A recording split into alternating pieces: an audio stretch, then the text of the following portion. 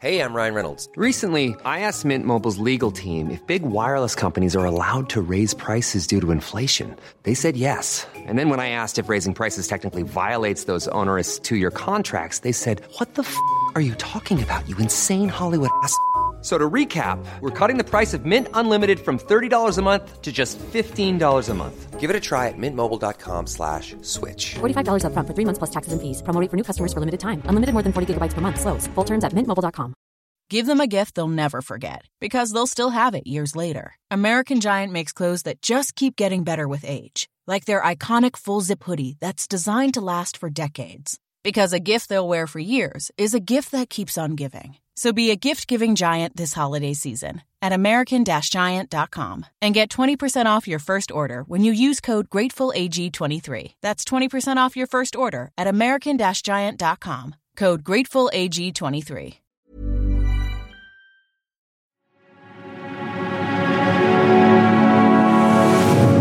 Tortoise. Welcome, I'm James Harding. I'm joined by Rory Stewart, who's written a fair few books, but perhaps if you are trying to understand the culture and the character of British politics, none better than Politics on the Edge. I have to confess, Rory, finding it totally gripping and also in many ways quite upsetting, not least because you feel like someone who is fascinated by politics and then at a very personal level is deeply frustrated and falls out of love with it.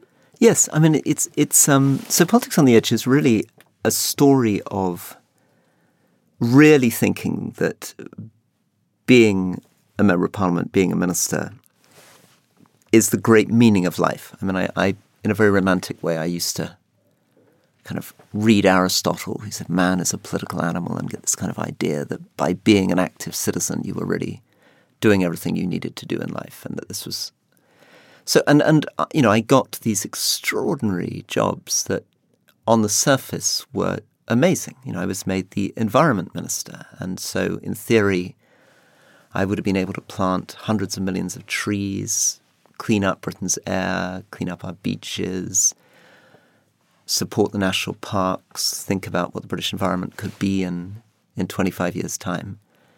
And then I hit the reality. And the gap between whatever dreams I had of politics and changing the world and the reality of what this thing really is astonishing. I mean, so much more extreme than anything I ever saw. I was briefly in the army. I was a British diplomat in the Foreign Service. It's not that I'm new to government, but it is so much madder than anything that you've ever seen as a civil servant. People were really nasty. Yes, I think that's another thing that's odd. I mean, I think it's very odd workplace. I mean, you know, I remember giving a speech on Iraq and then walking out with an MP from my own party, a fellow backbencher, who said to me, "Your speech was absolute bullshit." And I challenged him, got an argument with him, and then he said, "I'm going to punch you on the nose," right behind the speaker's chair. It's a tiny, tiny example, but the atmosphere is very kind of weird, macho, semi-bullying. And of course, we've seen now, you know, not that I'm the major sufferer from this. I mean, we now see accounts of rape, sexual harassment, bullying coming out from MPs from all parties consistently. A really weird culture. I mean, if you were to document over the last 13 years the kinds of things that MPs have done, I mean, you just think there can't be a workplace, couldn't have been a workplace like this since sort of Mad Men in the 1950s. And why is that, do you think? Is that frustrated ego? Is that drink? What are the ingredients of that sour culture? Well, I think people, and of course most of these are men, can behave very badly anyway when they're all locked up together and they're bitter and they haven't been promoted and they've had a few drinks. And it's a pretty strange, humiliating life. It's a very weird life. I mean, you know, you can be an MP for 40 years. Your salary never goes up. You're paid the same as the person that was elected a week ago. And you can feel them entering and roaring past you to become a minister, and you're still sitting on the backbenches and nobody pays any attention to you, and your constituents are rude to you, and people are rude to you on trains, and your wife's probably rude to you. And so there's a lot of disappointed, bitter people. But I think more than that, because you're elected by the public, you don't have a boss. There's no management structure. There's nobody to say you can't behave like that, because at some level you feel, I'm elected, I can do what I want. And actually, to some extent, the public wants you, encourages you in some moods to stand up, challenge things. They like public often like the idea of authenticity, disruption. So it's a particularly toxic kind of combination. How impactful was your time in politics? How much difference did I make to the world? Very little. I mean, I think and it's very sad to say, I mean, I was the Secretary of State for International Development with a budget of $20 billion a year, 13,000 million pounds a year. And even before I was Secretary of State, I was Minister for a couple of years in the same department with about half that budget. So you can make a lot of difference to the world, you would have thought, with that kind of money. Yeah. And yet, boy, did it not feel like it. It felt incredibly distanced from the ground, very, very difficult to see an impact, very difficult to actually change the structures of things. The only time when I really felt that I was beginning to get a sense of the job was when I was Prisons Minister. But even then, what I did there was spend 6 months trying to understand the system and eventually realised the only way I was actually going to be able to shift things is by doing what I've been reluctant to do, which is produce a slogan, go out to the media, say I'm going to resign in 12 months unless I bring violence down. And by making a big public thing of it, suddenly I was able to get an operations room in the Ministry of Justice. We were able to focus on 10 prisons. We could get some extra resources in. But it's rare. And I think a lot of what the public doesn't understand is that most of the daily life of MPs and many, many junior ministers is one of daily disillusionment and despair. I mean, I talk, obviously, all the time to ministers. I talk to junior ministers who are not junior ministers, ministers of state who are attending the cabinet, who, with incredible job titles that sound like they've got the most James Bond interesting job in the world, who are just feel that their life is completely hopeless and pointless. And of course, we're all changed by what we do. How did being a politician change the way you thought or spoke or interacted with others? I think in the long run, what it did is it left me a bit bruised and gun-shy. I mean, I've become hyper-sensitive, hyper-vigilant to people criticising me, partly because you spend 9.5 years waking up every morning, opening your Twitter or looking at the newspaper, and you're being frontally assaulted. And that then means that I've become too sensitive. I mean, what politics did to me is actually make my thin skinner rather than thicker. I end up now, at the time when I open my Twitter account and someone says mildly disobliging, something mildly, I sort of respond as though I've had an electric shock. So I think that's one thing that politics did to me. It's made me less confident, less clear about my views. And yet The Rest is Politics is a place where, week in, week out, you're invited to comment. You invite yourself to comment. You're there to do that. Has it made you more critical of others? I think my experience in politics really convinced me this is a rotten, broken system and that it produced some awful behaviour and that I needed to find a way of speaking about that. I mean, and it's been very difficult to get the message across because, of course, the obvious response, and some of the reviews try to do this, is to say, oh, well, Rory's just bitter. Mm. And he's cross that he didn't become Prime Minister, or he's cross he didn't get promoted soon enough, and he grumbles about Boris Johnson, but basically he and Boris are the same person. He's just jealous that he's not Boris. I'm trying to say in the book, it's much more serious than that. Mm-hmm. I'm trying to be like a doctor describing a hospital falling to pieces. I don't think it comes across as bitter. I think it comes across as sad.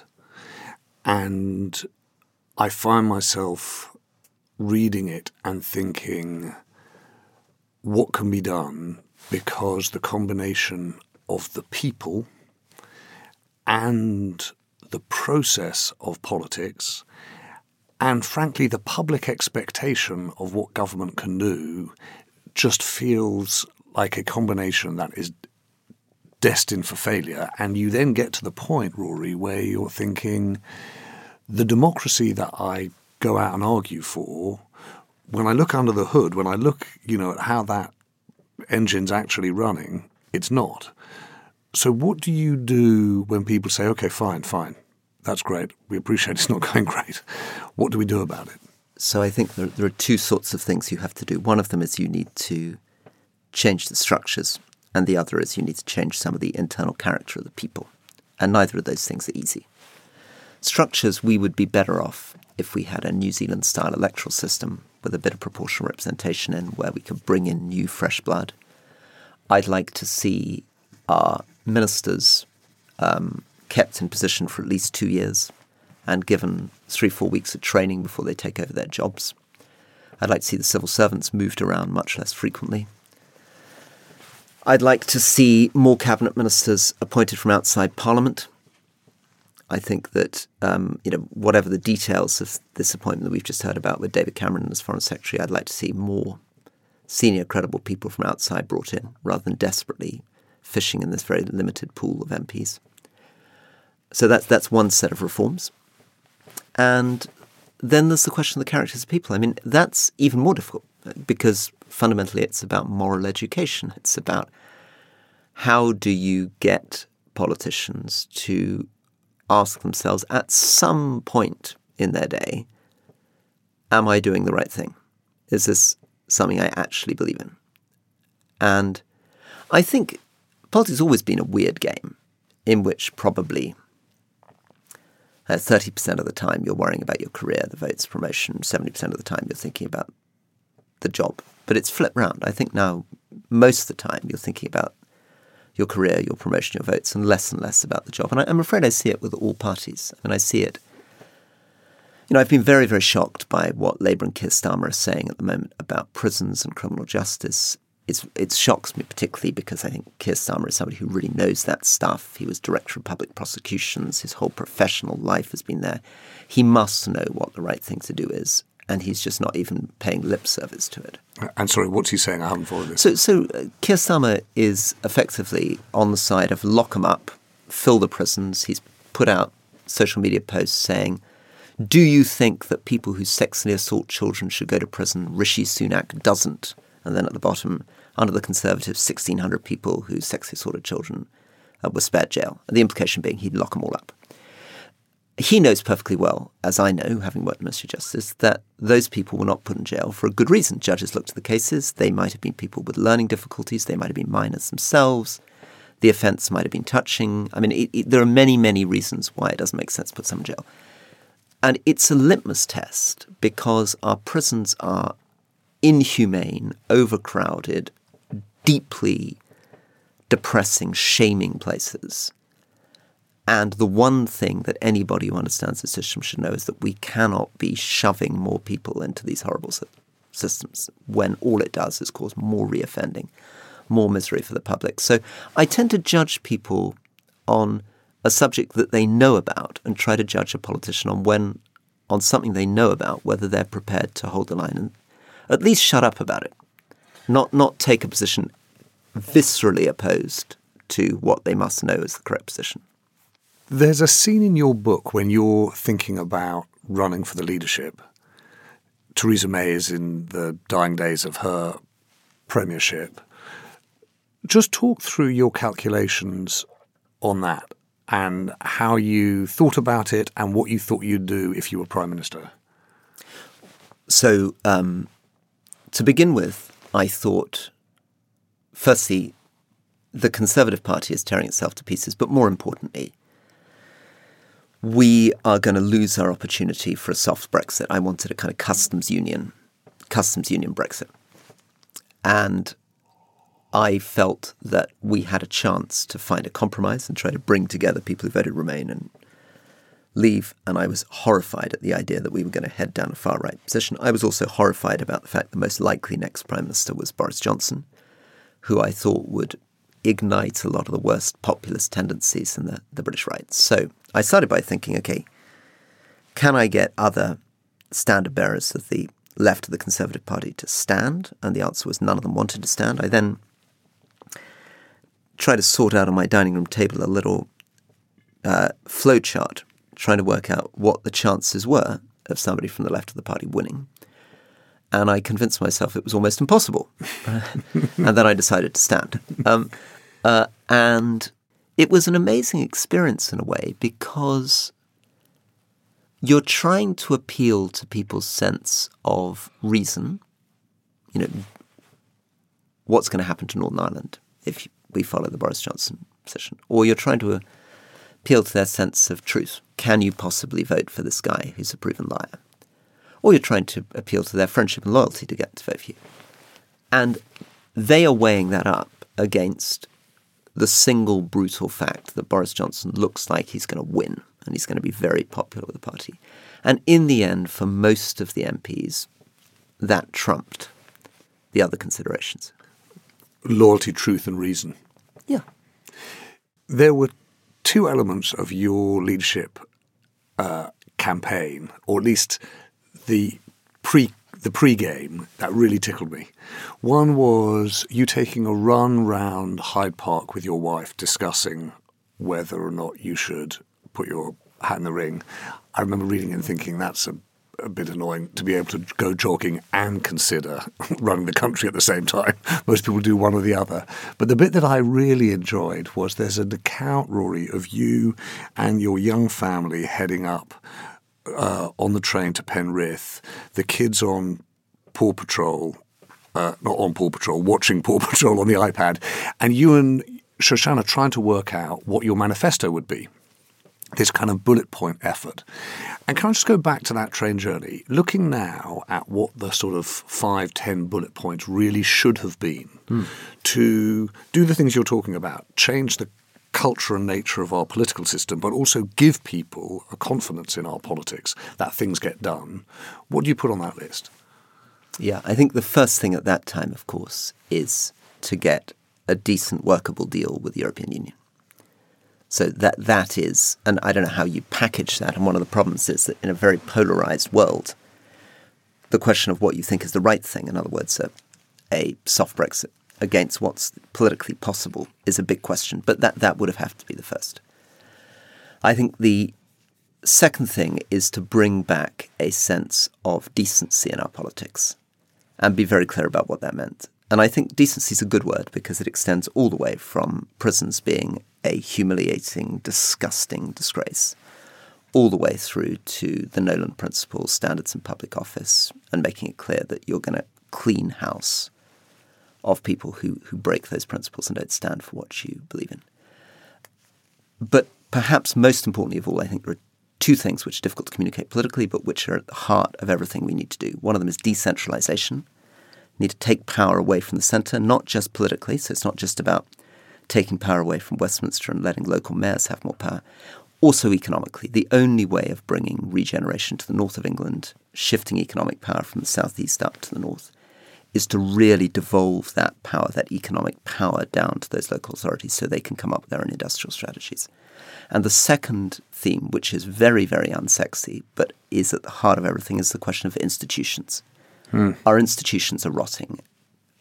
Parliament, civil service most of all, but I think our media is rotting. I think our universities are rotting. I think there are many, many bits of public life which are in a terrible state, and rebuilding the confidence of institutions, the values of institutions, I think is what I would like to do. Now, whether I would have put that in my bullet points, I'm not sure. And what do you say to people, Rory, who say to you, okay, that's okay if you feel that way, but you've given up power for a podcast. You're just going to howl at the moon now. Yeah, so that's a big problem for me. I mean, it's something I worry about a great, great deal. I mean, there's a very, very strong part of me that feels I ought to be in public service and that I ought to be finding a way back, and feels enormous envy of David Cameron being given a chance to be Foreign Secretary, obviously. I would have accepted, if in an unlikely world in which Rishi Sunak offered me that job, I would have accepted like a shot. The question of whether I have it in me to go through the bruising, brutal experience, again, that I describe in that book. I mean, I put nearly 10 years of my life into trying to navigate the loyalties to the Conservative Party, the whips, I don't want to sound like Hamlet, but there's a lot of horror going on there, is the problem for me. So I don't know. I mean, I'm 50 years old. I think that government is still, for me, just for me. I mean, I think, if I was younger, I might think it's a universal statement, but certainly for me, is the most worthwhile thing that you can possibly do with your life, and yet I'm not doing it. So what do you do next? I try to rebuild my strength, get my rhinoceros hide a bit thicker again, and I try to work out if politics is ever going to change in such a way that I have an opportunity, whether a liberal centre-right can be rebuilt, whether there's paths for independence, whether there's ways of my re-engaging with government without being an active politician. I don't know. And Rory, you were a member of the Labour Party before you were a member of the Conservative Party. Why not stop waiting for a call from Rishi and pick up the phone to Keir? Very good question. I guess, firstly, I'd feel a level of embarrassment. I mean, people would think this is a pretty careerist move. Looks like Keir Starmer's about to win the next election. Pretty convenient, Rory, that you suddenly discovered your Labour Party credentials a year before they get into government. I think, and of course, like everybody, or not like everybody, like most people, I can come up with lots of things I don't like about the Labour Party, just as I've got lots of things I don't like about the Conservative Party. I mean, one of the problems with contemporary politics is it is about your party, right or wrong. People don't fully understand this, but once you're in government, you're out there day in, day out. This is the problem with Boris Johnson becoming Prime Minister. You're in the television studios, if you're in his cabinet, day in, day out, defending whatever. But there's a really interesting moment where, I think it's in your leadership campaign, where you do something brilliantly crass, which is you go and do a video because you're standing in front of a coffee shop and the person taking the video says, well, hold your hand up as if you're doing it as a selfie. Yeah. Then they discover that actually you were filmed. Yeah. But the really powerful thing that happens, of course, is that you then get asked, are you pretending to do a selfie? Yeah. And you go, yes. Right? You acknowledge how inauthentic you were in that moment and you suddenly get authenticity chops. Yeah. Isn't the truth that most people change who they vote for, or at least a lot do? It's not impossible to say, yes, I was part of a Conservative government. Like a lot of people, I would like to be part of a Labour team that makes a difference. Isn't that embarrassment your echo chamber rather than what the public might think? And I'm sure some people would think you were gaming it for your own advantage. But actually, it's not impossible to get over that. No. I don't know how to answer these questions. I think that the starting point, James, is that I would desperately love to be back in government again, notwithstanding all of that. I'd love to have the responsibility of trying to help make things better. I think I'm better now at thinking about how government civil service works than I was in the past. But equally, I haven't begun to think through what that means in terms of how I work with parties in a political system. And what do you think about – there's an easy thing to say here, which is, well, that probably means that you could go for either party. Right. Or the Lib Dems or an independent or any number of things. Yeah. Let's not forget the Lib Dems. Thank you for that loving and generous moment. But what about the other question, which is the creation, the forging, the development of another political party? Do you think, having given that a go, that's just not possible in our system? I had a brutal experience trying to run as an independent to be Mayor of London. And the fundamental problem with it was that what I was doing initially in 2019, 2020, until the election was delayed by COVID, was tough, but it was just about possible because the London mayoral thing was like the French presidential system. If I'd come second to Sadiq Khan, there would then be a runoff where I could have got the Conservative votes and come and potentially beaten him. They've now changed it to a first-past-the-post system with Labour connivance. These two parties just made everything now first-past-the-post around the country, which makes it unbelievably difficult for a sort of Macron moment or a new party to break through. And just in doing the podcast with Alistair, how much have you learnt about what the difference is between, quote-unquote, being Labour and being Conservative? I wondered if you could get an AI model to essentially dub in Alistair's voice with what you say and yours with what Alistair says, how much of a difference there really is. How big is our political gulf between the parties rather than within them? I think there's not much gulf between me and Alistair on many of the things that the news focuses on. But there are big gulfs on things the news doesn't focus on. For example? So, for example, we agree that Suella Braverman is a terrible person and we think Boris Johnson is a fraud. But Alistair is deeply, deeply focused on the issue of class. It's the thing that he thinks is the big driver in British politics. And by class, he doesn't, interestingly, mean economic class. He means social class. He doesn't seem to acknowledge somebody from a working class background with money could be in a position of inequality, or he very rarely talks about that. He's obsessed with, for example, private schools in Eton, which he talks about all the time. And I think that's true of a lot of the Labour movement. I mean, one of the things that I want to say is that what really matters is not actually whether you have a posh accent or not, although I agree that that can determine many things, but it's the inequality between the 60% who own houses and the 40% who don't. I also think that I am much, much more prudent about foreign adventures than Alistair or Tony Blair would be. I think that New Labour vision of the world was neoconservative. It was triumphalist. It believed that you could invade Iraq or Afghanistan, turn them into democracies, fix states. And that tells you a lot about them. It tells you that they had a very centralized view. I'm going to come back to my centralized, decentralized view. I think there is a socialist tradition at the heart of the Labour Party, which in the end is about central planning. It's about wise people in the middle, in the centre, telling other people what to do. I am more sceptical of government. I'm more inclined to want to decentralise and let local communities get on with things. I'm also much less revolutionary. I mean, I think the secret's in the word conservative. I mean, I tend to be much more attentive to tradition, to the past, to history. I mean, I notice, when I tweet out something about the state opening of Parliament, and I'm moved by the fact that the image of the King and the House of Lords is identical to a picture painted in 1530.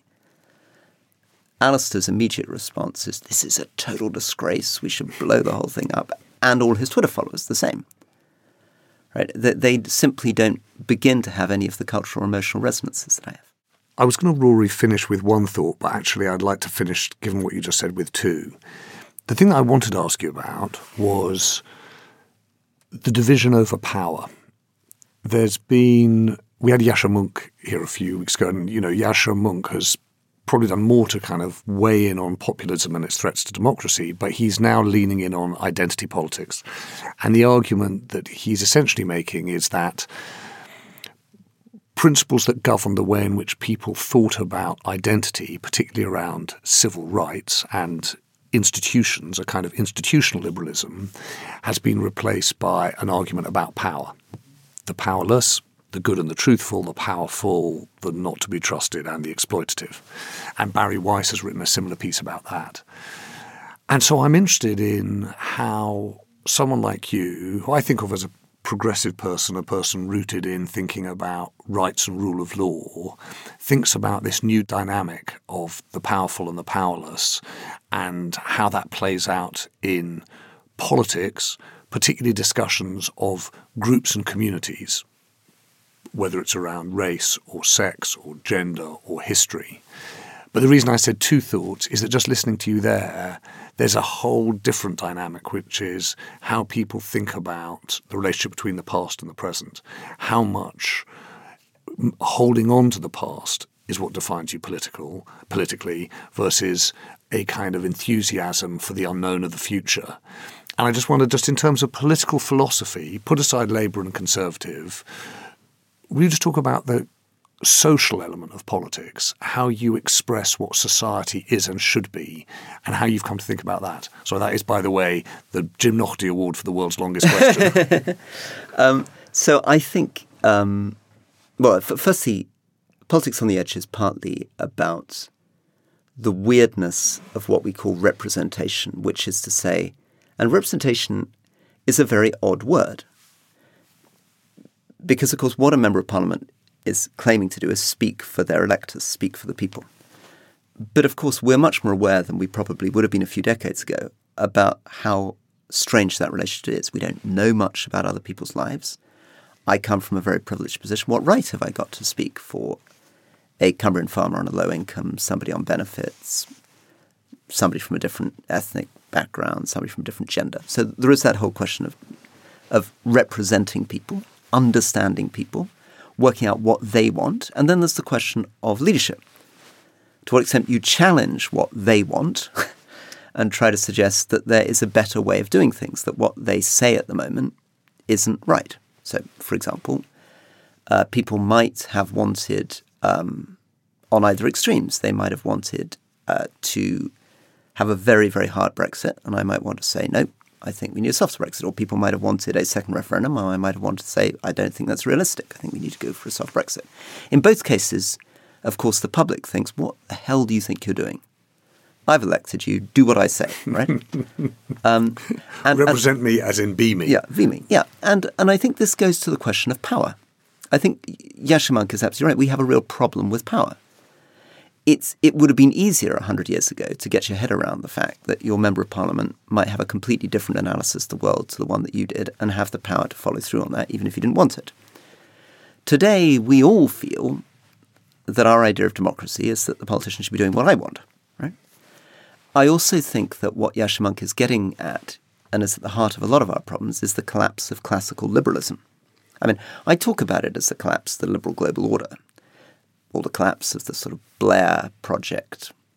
But fundamentally, it's the idea of the 1990s that a particular vision of democracy and liberalism and free markets had triumphed, and we all knew what we were talking about in human rights rule of law. What we're now finding on both left and right is the emergence of darker, older forces on the right, forms of nationalism, and on the left, basically a Marxist worldview, that everything's about power, that liberalism is just a cloak to protect the elite. And of course, both these critiques have force. There's a reason why communist movements, reason why communist movements were successful, reason why fascist movements were successful when liberalism is under strain. Because of course it's true that a lot of things went wrong in the 90s. There was real inequality in Britain. Our military adventures went horribly wrong. The rise of China completely upset people's ideas about the relationship between democracy and prosperity. So the challenge for our generation really is there something to be said that both accepts the criticism of liberalism but reanimates the centre ground? Isn't there quite a big branding problem you've got there with liberalism itself? Because when we set up Tortoise, this really fascinated me. It was clearly the case, Jeremy Corbyn was leading the Labour Party, socialism seemed discredited, not just by him, but by the agenda. And then we looked at liberalism, and the thing that was striking, and still is striking to me, is that we all lost a sense of what it was. Was it a way of thinking that would root people's freedoms and opportunities in rights and laws, or was the understanding that institutions representative of those rights and laws would protect people's freedoms and opportunities, i.e. there was a stronger sense of the state as a guardian of freedoms and opportunities. And I think that from 89, through the generation in which I've had such an incredible and interesting time, we essentially got too in the grip of the idea that liberalism was about light touch everything and that market and society would do its thing. And I don't know whether you can recommission the word liberalism to mean, it's not very sexy, institutional liberalism. So how do you land that, Rory? And how do you land that as a politician, given the pull of the two political parties, frankly, in opposite directions? You win, I think, by harnessing the emotional energy of left and right, but above all by delivering. So I think it's by effective action. I think if you can communicate that you're going to get stuff done, and you can acknowledge the left's demand for justice, you can acknowledge the right's demand for liberty, but what you have to convey in the centre ground is extreme competence, extreme energy, extreme ability to deliver. And I think if you can do that, if you can give people a sense in a country that things are going somewhere, they can put up with a lot of other stuff. I mean, it's astonishing how people with very different political views can get behind governments that seem to have a sense of forward direction. Do you think you'll stay in the UK? I don't know. It's a good question, James. I mean, I think I'm haunted by all these questions, but I don't know how I would find any sense of meaning or vocation outside the UK, given that Well, you had a go in a few places.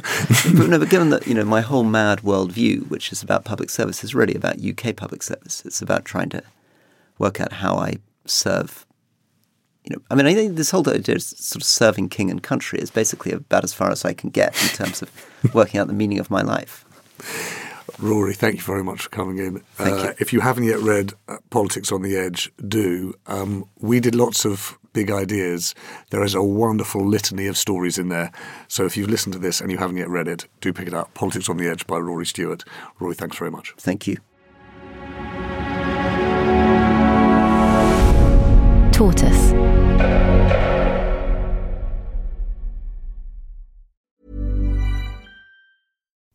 Mike Rowe here with a radical idea.